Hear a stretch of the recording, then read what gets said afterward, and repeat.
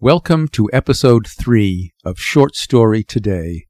My name is John DiSavino, and I'll be your host for the podcast, where we celebrate the short story and the authors who write them. This episode is a bit of a one-off. It's the continuation of the story introduced in Episode 2, The Yellow Wallpaper, by Charlotte Perkins Gilman. If you haven't listened to Part 1, I highly recommend you download that one first, because there are going to be spoilers here you may want to avoid. If you're returning for Part 2, thank you for following the podcast. I'm going to jump right into the reading of Part 2 now, and save some space at the end for a few thoughts and observations. So without further ado, here is The Yellow Wallpaper by Charlotte Perkins Gilman, Part 2. Life is very much more exciting now than it used to be. You see, I have something more to expect, to look forward to watch. I really do eat better, and am more quiet than I was. John is so pleased to see me improve. He laughed a little the other day, and said I seemed to be flourishing in spite of my wallpaper. I turned it off with a laugh. I had no intention of telling him it was because of the wallpaper. He would make fun of me. He might even want to take me away. I don't want to leave now until I have found it out. There is a week more, and I think that will be enough. I'm feeling so much better. I don't sleep much at night, for it is so interesting to watch developments. But I sleep a good deal during the daytime. In the daytime it is tiresome and perplexing. There are always new shoots on the fungus, and new shades of yellow all over it. I cannot keep count of them, though I have tried conscientiously. It is the strangest yellow, that wallpaper. It makes me think of all the yellow things I ever saw, not beautiful ones like buttercups, but old, foul, bad yellow things. But there is something else about that paper. The smell. I noticed it the moment we came into the room, but with so much air and sun it was not bad. Now we have had a week of fog and rain, and whether the windows are open or not, the smell is here. It creeps all over the house. I find it hovering in the dining room, skulking in the parlor, hiding in the hall, lying in wait for me on the stairs. It gets into my hair. Even when I go to ride, if I turn my head suddenly and surprise it, there is that smell. Such a peculiar odor, too. I have spent hours in trying to analyze it, to find what it smelled like. It is not bad at first, and very gentle, but quite the subtlest, most enduring odor I ever met. In this damp weather it is awful. I wake up in the night and find it hanging over me. It used to disturb me at first. I thought seriously of burning the house to reach the smell. But now I am used to it. The only thing I can think of that it is like is the color of the paper, a yellow smell. There is a very funny mark on this wall, low down, near the mop-board, a streak that runs round the room. It goes behind every piece of furniture except the bed, a long, straight, even smooch, as if it had been rubbed over and over. I wonder how it was done, and who did it, and what they did it for. Round and round and round, round and round and round. It makes me dizzy. I really have discovered something at last. Through watching so much at night, when it changes so, I have finally found out. The front pattern does move, and no wonder. The woman behind shakes it. Sometimes I think there are a great many women behind, and sometimes only one, and she crawls around fast, and her crawling shakes it all over. Then in the very bright spots she keeps still, and in the very shady spots she just takes hold of the bars and shakes them hard.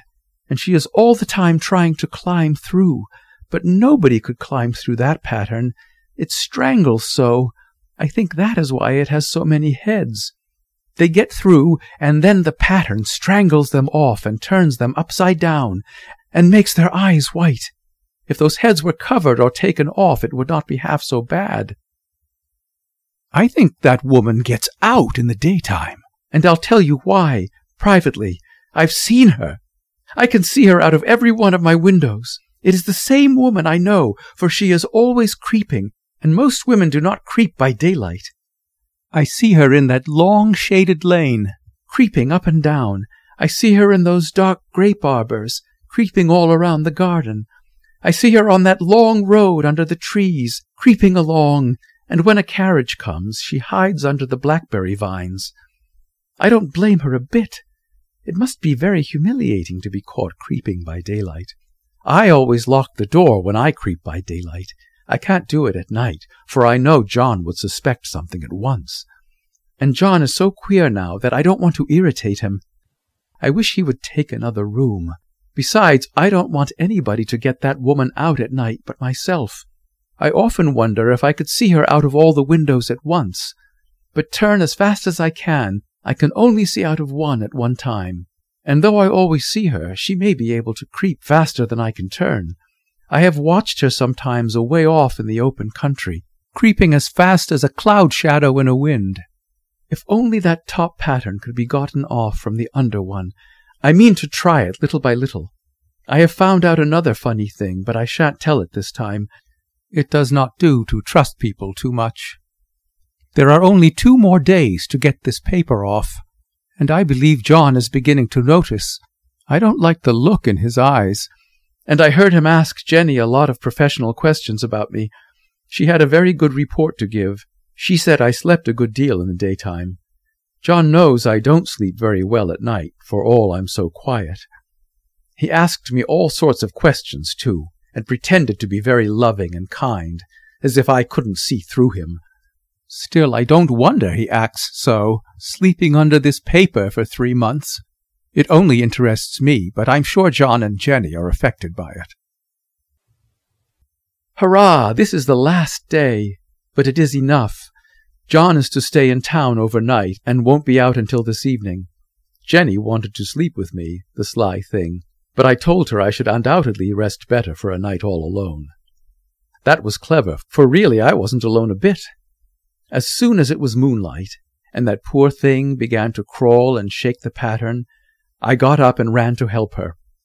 I pulled, and she shook. I shook, and she pulled, and before morning we had peeled off yards of that paper, a strip about as high as my head and half around the room.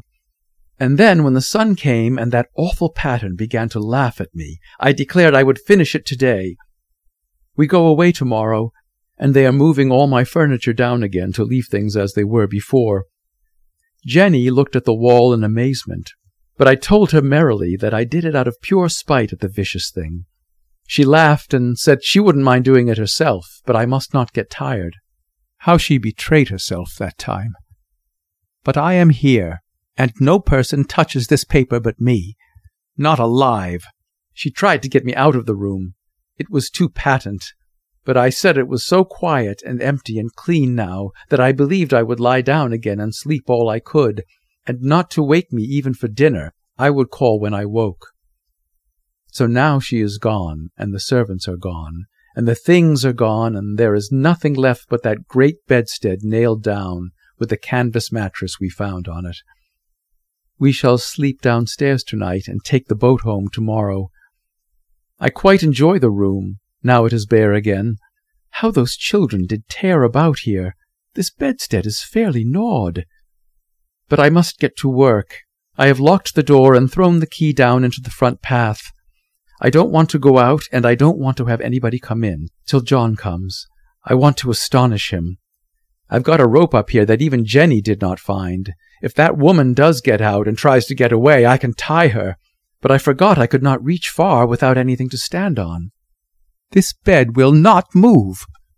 I tried to lift and push it until I was lame, and then I got so angry I bit off a little piece at one corner, but it hurt my teeth. Then I peeled off all the paper I could reach standing on the floor. It sticks horribly, and the pattern just enjoys it. All those strangled heads and bulbous eyes and waddling fungus growths just shriek with derision. I am getting angry enough to do something desperate. To jump out of the window would be admirable exercise, but the bars are too strong even to try. Besides, I wouldn't do it. Of course not. I know well enough that a step like that is improper and might be misconstrued. I don't like to look out of the windows even. There are so many of those creeping women, and they creep so fast. I wonder if they all come out of that wallpaper as I did. But I am securely fastened now by my well-hidden rope. You don't get me out in the road there. I suppose I shall have to get back behind the pattern when it comes night, and that is hard. It is so pleasant to be out in this great room and creep around as I please. I don't want to go outside. I won't even if Jenny asks me to. For outside you have to creep on the ground, and everything is green instead of yellow. But here I can creep smoothly on the floor, and my shoulder just fits in that long smooch around the wall, so I cannot lose my way. Why, there's John at the door. It is no use, young man, you can't open it. How he does call and pound! Now he's crying to Jenny for an axe. It would be a shame to break down that beautiful door. John, dear, said I in the gentlest voice, the key is down by the front steps under a plantain leaf. That silenced him for a few moments. Then he said, very quietly indeed, Open the door, my darling. I can't, said I. The key is down by the front door under a plantain leaf. And then I said it again several times, very gently and slowly, and said it so often that he had to go and see. And he got it, of course, and came in. He stopped short by the door. What is the matter? He cried. For God's sake, what are you doing? I kept on creeping just the same, but I looked at him over my shoulder. I've got out at last, said I, in spite of you and Jane, and I pulled off most of the paper, so you can't put me back. Now why should that man have fainted? But he did, and right across my path by the wall, so that I had to creep over him every time. Now why should that man have fainted is one of my favorite lines in all of literature. It makes me laugh every time. That's one of Gilman's gifts. Even amidst all the chaos and madness, she can still find a place for humor. As I promised in episode 1, this podcast's first mission is to entertain, so I'm not going to get into the academic weeds with it, but I do think it's important to touch on a few points as they relate to the writing. This short story has been classified as an example of Gothic horror, a genre that also includes the novel Frankenstein by Mary Shelley, which predates it by 75 years. Curiously, they have a lot in common. Both works were a response to the author's personal experience of childbirth. They are what is known as a birth myth, which examines the trauma of afterbirth. The amount of material on the internet related to this story, which runs the gamut from personal and literary blogs to articles to scholarly analysis, is virtually endless. It might be fun, now that you've heard the story, to do some Google searches yourself, just to see what kind of things are out there. One of the things I was intrigued by is the metaphor of 19th century marriages being a kind of prison for women who enjoyed few rights and freedoms in those days. Gilman lived during the time of the suffragist movement and was an active participant in it. When this story was first published in 1892, you can imagine the kind of stir it created. While it was hard to pin down on the internet exactly when the term postpartum depression was first used as a medical diagnosis, it's apparent that it was a 20th century development. The yellow wallpaper is clearly a reaction to the dismissive, if not demeaning, treatment postpartum depression was met with at the time of its writing. A reaction not just from society, but, as we learn from the story, even the medical profession. Those facts may give us insights into Gilman's time and the society she lived in, but what counts more than anything is the story that it produced.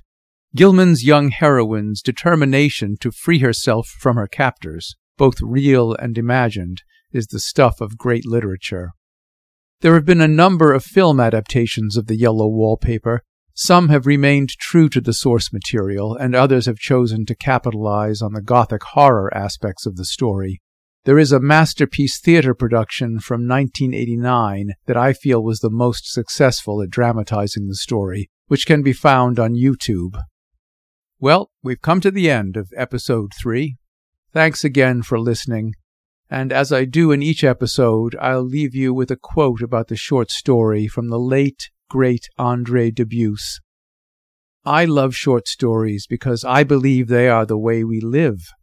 They are what our friends tell us in their pain and joy, their passion and rage. their yearning and their cry against injustice.